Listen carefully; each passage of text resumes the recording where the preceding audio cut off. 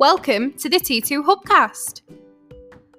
Join Martin, Dave, Spencer and guests as they discuss all things personal and professional development. The T2 Hubcast, brought to you by the People Performance People.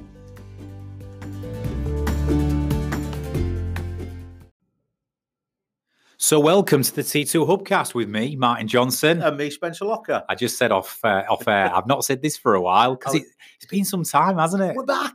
We're back. We're in isolation, but we're back. Yeah. Which probably leads us in as a nice cue to the topic of this Hubcast, Spence, which is hopefully going to be helpful for people. I think there's a million and one things going around at the minute in terms of tips for dealing with COVID-19 and working in isolation. We're in March, it's the end of March, and of course we're more or less locked down or working from remotely. We're socially distancing, so we don't want to just follow the usual threads, but in line with what we do here at T2 around generally personal development, leadership development, whatever it may be, but a lot of what we do is around personal well-being. Yes. And just getting people to understand how they're wired, how they tick, the psychology of well-being. And we just thought it was a good opportunity to have a general open debate, Spence, about, if people are being asked to isolate at home or isolate in the office or, restrict socializing in general, it means we're going to be spending an awful lot of time in the next 2 or 3 months in small groups or on our own. And what we've got to maintain through this, because we're going to have an economic challenge, we're going to have a health challenge, physical health challenge, that being, we're going to have an individual, we're going to have a financial challenge, but maintaining well-being and mental well-being is going to be a big part of us getting through this on our own, with our families, with our colleagues at work, etc. So I just want to chew the fat with you, Spence. Yeah, sure. What's your first thoughts on the whole situation? Well, as soon as we start talking about things like this, it always brings me back. I always picture you in my mind going. That's scary. I don't picture you in my mind all the time. But when I remember you saying, we're social beasts, we're social animals. So when we're in a situation where we're forced to be antisocial, for want of a better expression, when we're talking about social distancing, when we're talking about nailing it down and self-isolation and things like that, yes, there may be times when you don't, just because you're with a family group or a small group, it doesn't necessarily mean that's going to be great. That's because people suffer from isolation even in groups. Absolutely, and if we look at, just very quickly explore the science behind why I always say we're social beasts, is because when you really study the history of humanity and Homo sapiens over hundreds of thousands of years and how we've evolved, we very much started off in small groups as foragers. So as hunter-gatherers, if you like, foragers, we used to sort of only accumulate in numbers of maybe 6 to a dozen. So there was like hundreds and thousands of separate tribes just foraging and, hunter-gathering. But even when you go back to the earliest recollection, the scientific evidence of human existence, we were still in groups. Even back then, there's not really a case scientifically to say that human beings ever wandered the planet individually, ever, right? And the whole notion of reproduction is probably the answer to that. If you give birth to your offspring, even in the wild, then you tend to at least stay with that offspring and form a small tribe for a period of time.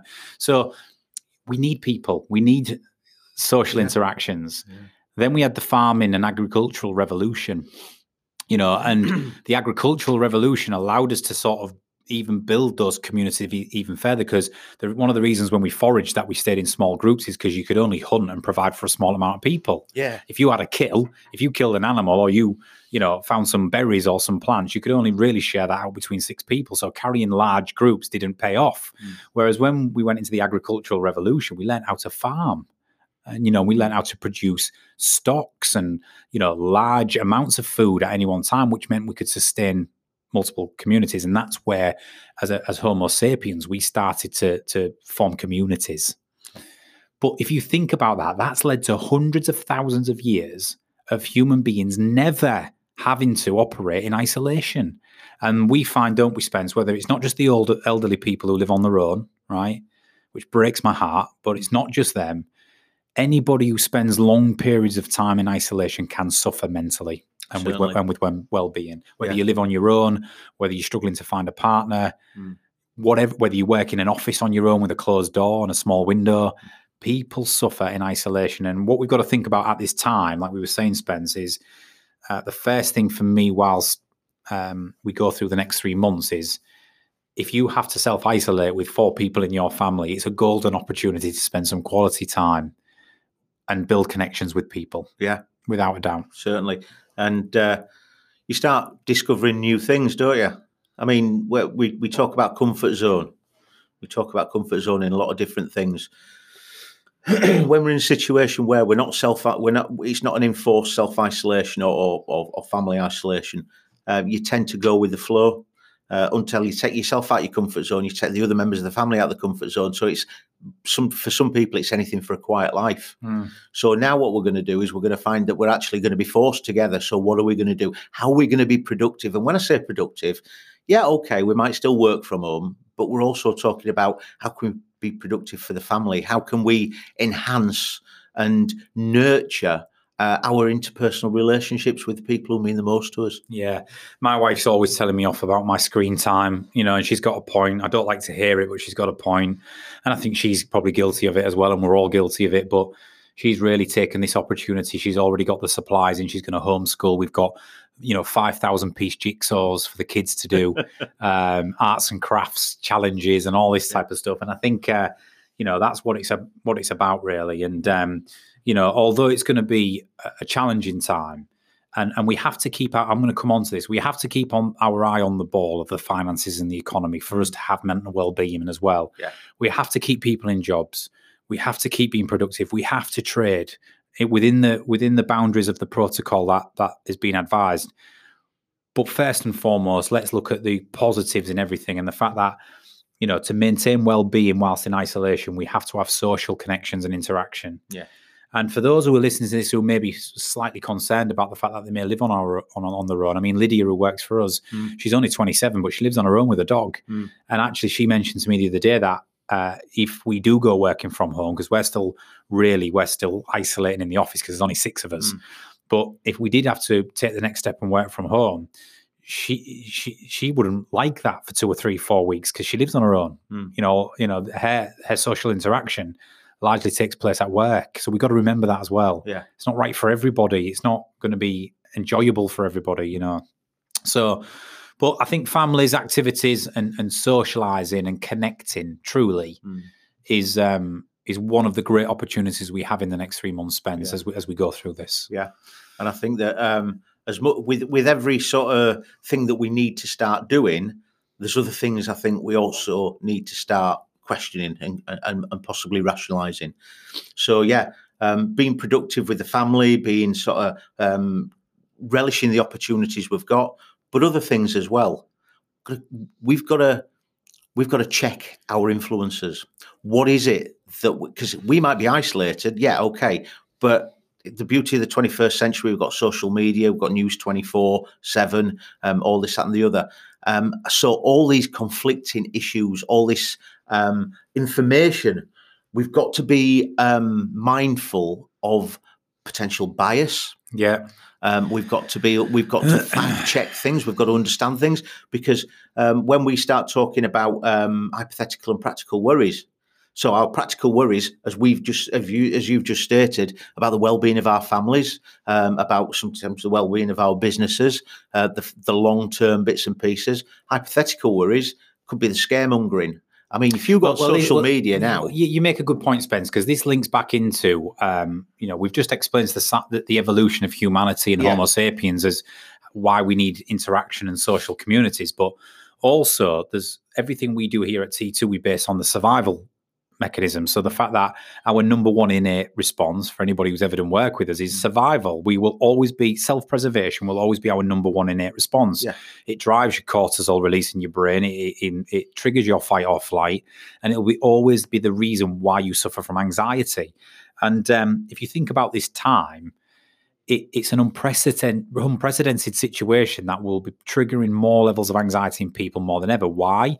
Because not only is the current situation about a pandemic in terms of a disease, this coronavirus, which whether you believe it's deadly to everyone or it's nothing more different than the flu or whatever it may be, is up for debate, and the scientific community are establishing the differences between that at the minute. But because it's something that can kill people, whether that's the vulnerable, the ill, or the elderly, or whatever it might be, that's triggering that survival mechanism in your brain right now, no matter who you are. So the whole thing is being triggered by the I could die situation in this. And then what it's compounded by, which you alluded to then, Spence, is we live in an age where we have access to 24 hours sensationalism from the media, social media, from the news outlets.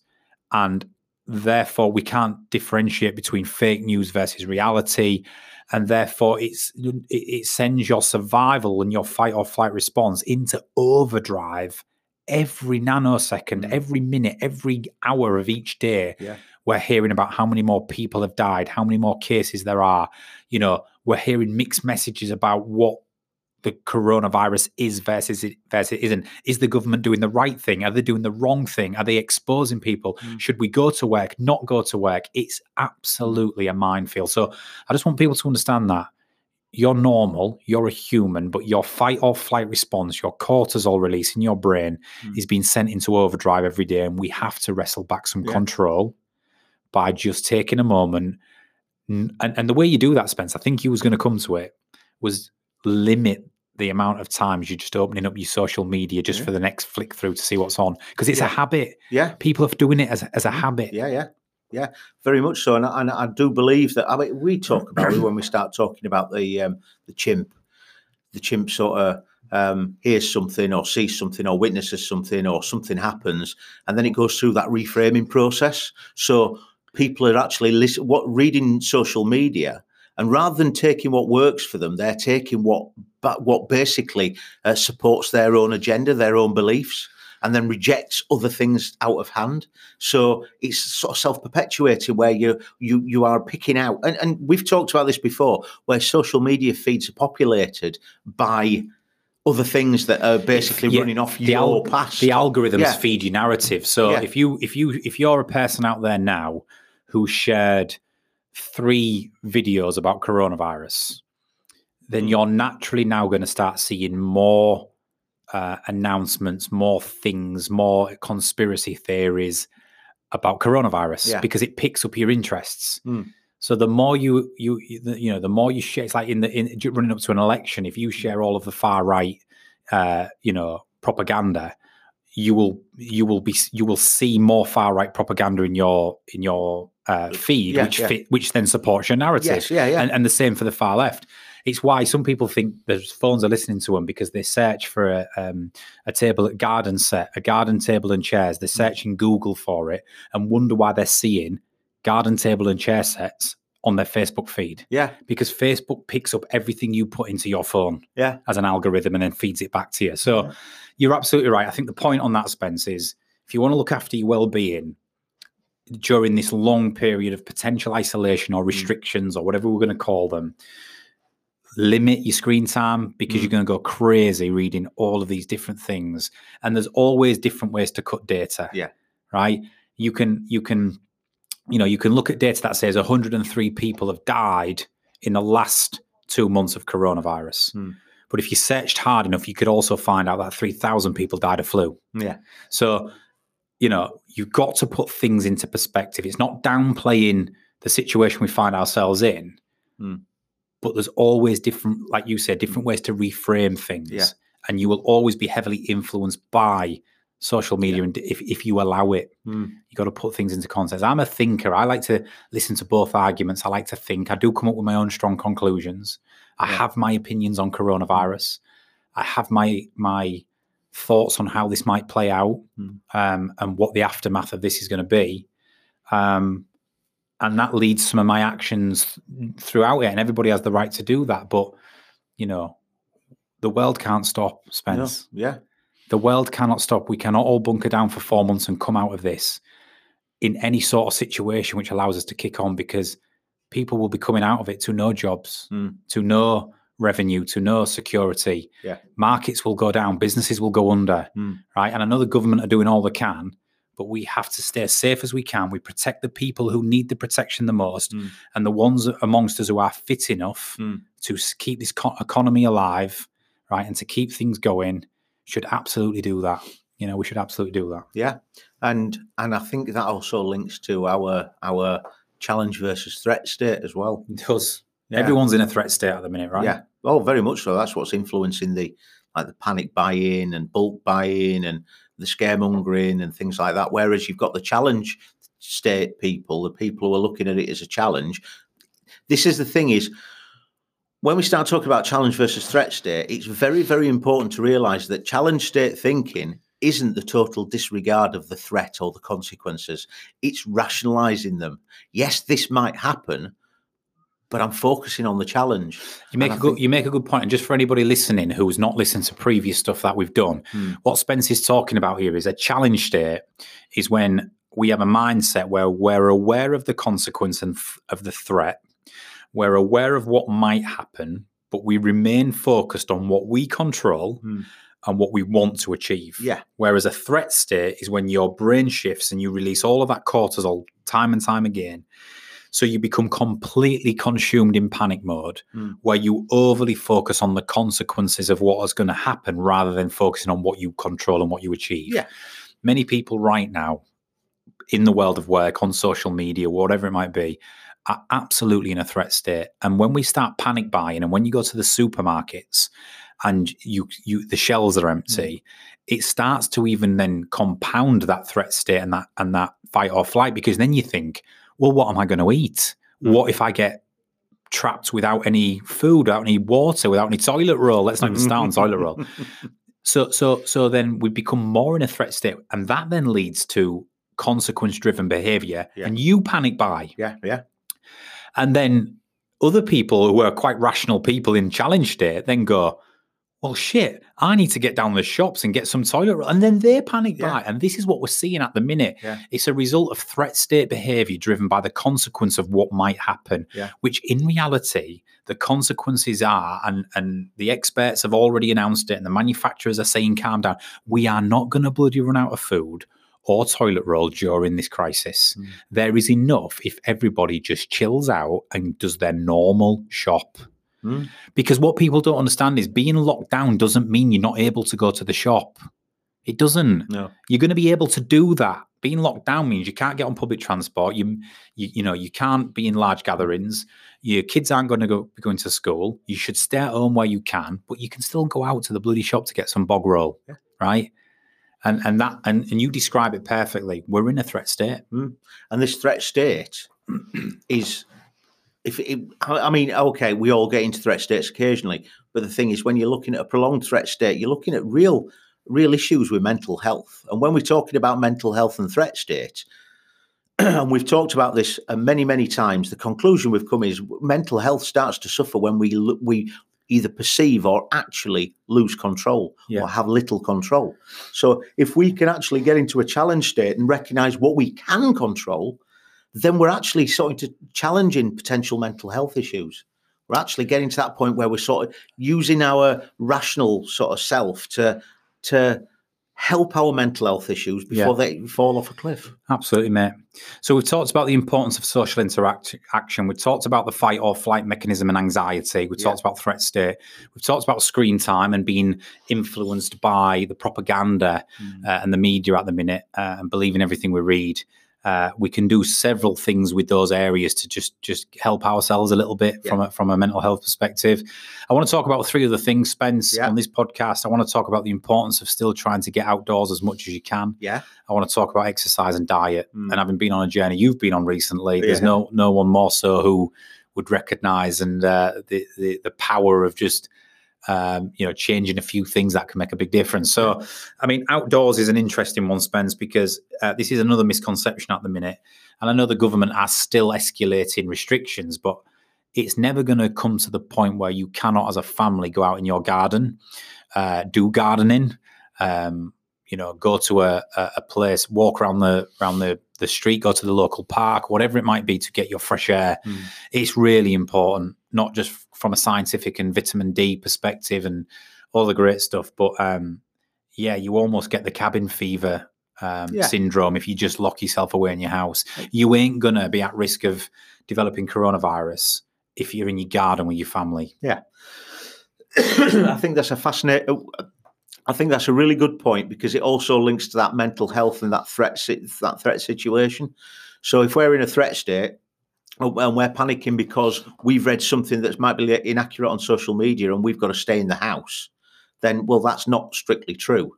As you said, good exercise, just as we know, a little bit of exercise. It doesn't have to be running a marathon. It doesn't have to be excessive, but just getting out, getting that heart rate escalated a little bit, breathing, getting that fresh air, oxygenating the brain. That all leads to better decision making, better mental health and physical health. It does. You could do a power walk at 6 a.m., 7 a.m. in the morning when there's nobody about for 3K. And reap the benefits, both physically, but more importantly, from a mental health perspective. If you did that every morning for the next 3 months, you got to get outdoors. We're going to talk about exercise in a minute, because you can exercise indoors and outdoors, but you've got to still get outdoors. There's some people who understand this and be going. There'll be some people who will be doing too much outdoors, and you got to try and rein them in a bit. But there'll be some people who, because they're in that threat state, they will not want to leave the house. And if you're one of them people and you're listening to this, it's really important that you rationalize things in your brain and you get outdoors as much as you possibly can. Not in herds, not in groups, in pockets of opportunity early in the morning, whatever it might be, but you get yourself out there and you get outdoors. Yeah. It's going to do wonders for your mental health.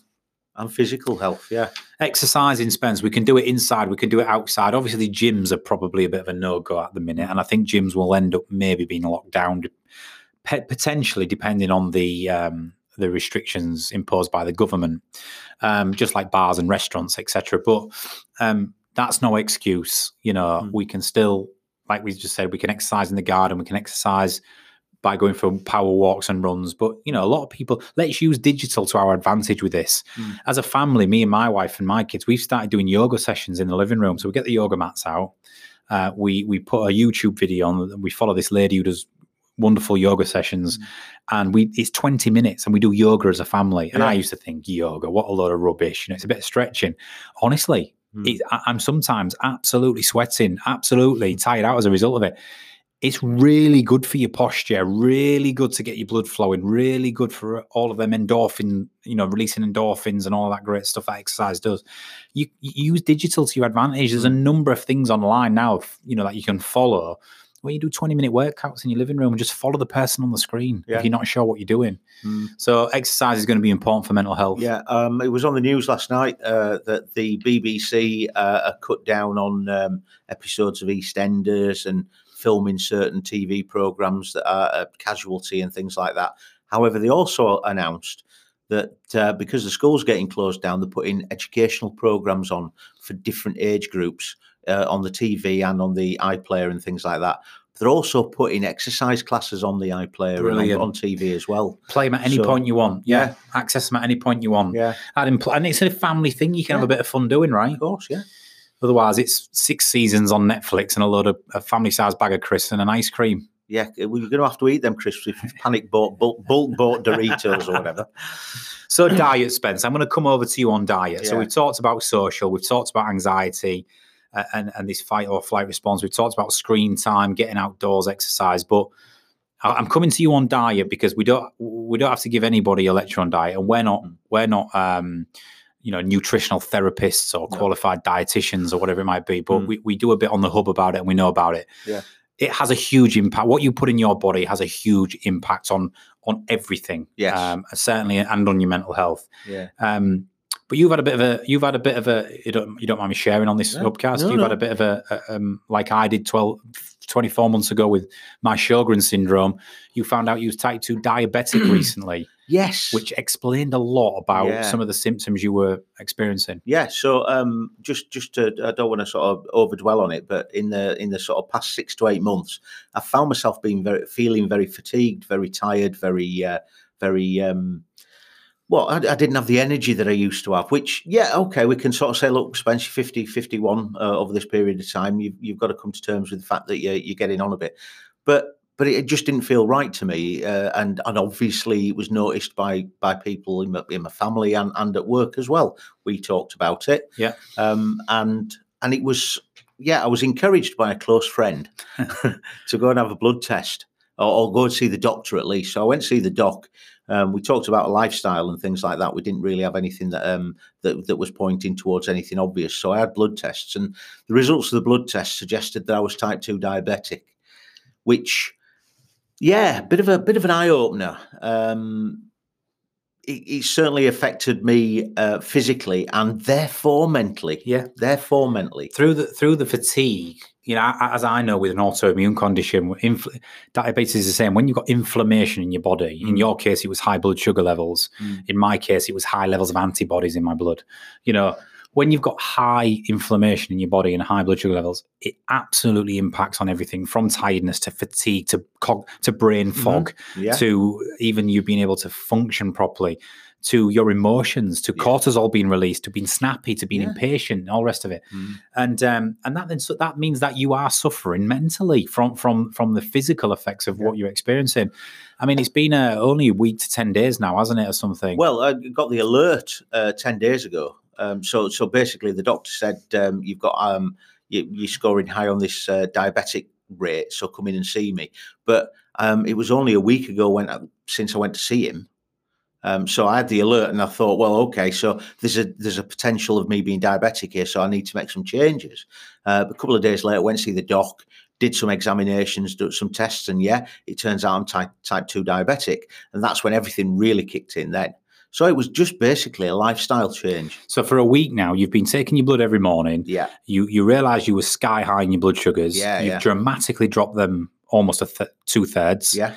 And already, and I can see it, you can see it, the difference just from understanding what to put in your body that works for you. Yeah.